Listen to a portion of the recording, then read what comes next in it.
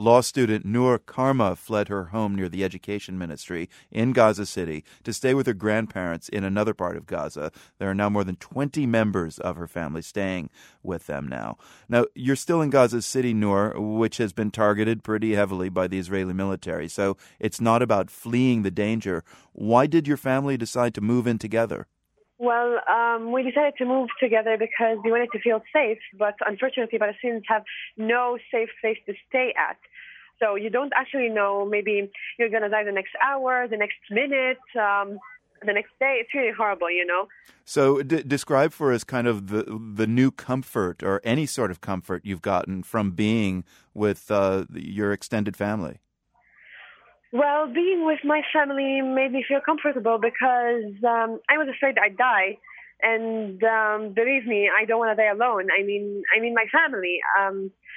We're going to be together, and if anything happened to one of us, it would happen to all of us together. And we all support each other, you know, because we feel sad. So by supporting each other and by staying next to each other and caring for each other, maybe we feel better, like psychologically we feel better, you know? Have you actually thought a lot about dying in the last few days? You know, this idea, this image of dying alone, has that crossed your mind? Yes, actually, unfortunately, I lost a friend in the war in Gaza in 2008, and I'm really afraid of losing myself this time. But what about my little sister or brother? They're just like 7 years old, 10 years old. I have a baby brother who's 11 months old.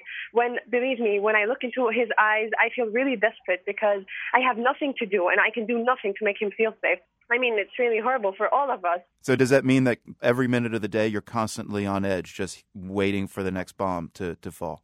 Yes, believe me, yes, we do. We didn't sleep for the past 6 days. And everything we do is watch TV when the electricity is on, and we just keep waiting for the next bomb. I mean, radio's on just to hear where this bomb was launched or how many people were killed, how many people were injured. So, that's all we do all day long. You're a law student, Nour, so I'm just wondering what kind of law are you studying? Now I'm studying general law, and I really hope I can make a difference. Like maybe when I become a really successful and famous lawyer, I would regain the basic human right for the Palestinian people living here in Gaza. Did you decide to study law because you feel there are injustices in your world that need some righting? Yes, I did, yes. And, you know, I refused many scholarships from United Kingdom and United States, and because I wanted to study here in Gaza, and I wanted to become a really successful lawyer to talk on behalf of my country and on behalf of my family and my friends and all the people I know and all the Palestinian citizens. I want to talk on behalf of them and regain back the right to live, the right to feel safe, the right to study, the right of education. I hope someday I will make a change.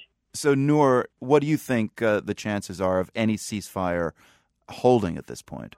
For me, all I want is peace. We only dream to live a happy life like any other people anywhere in the world. I want to go back to my university. I want to continue my studies. My brothers want to go to their schools. We want to go back to our normal life, away from fear, away from tears, away from death, away from all those horrible things. Palestinian law student Nour Kharma speaking with us from Gaza City. Thank you very much. You're welcome.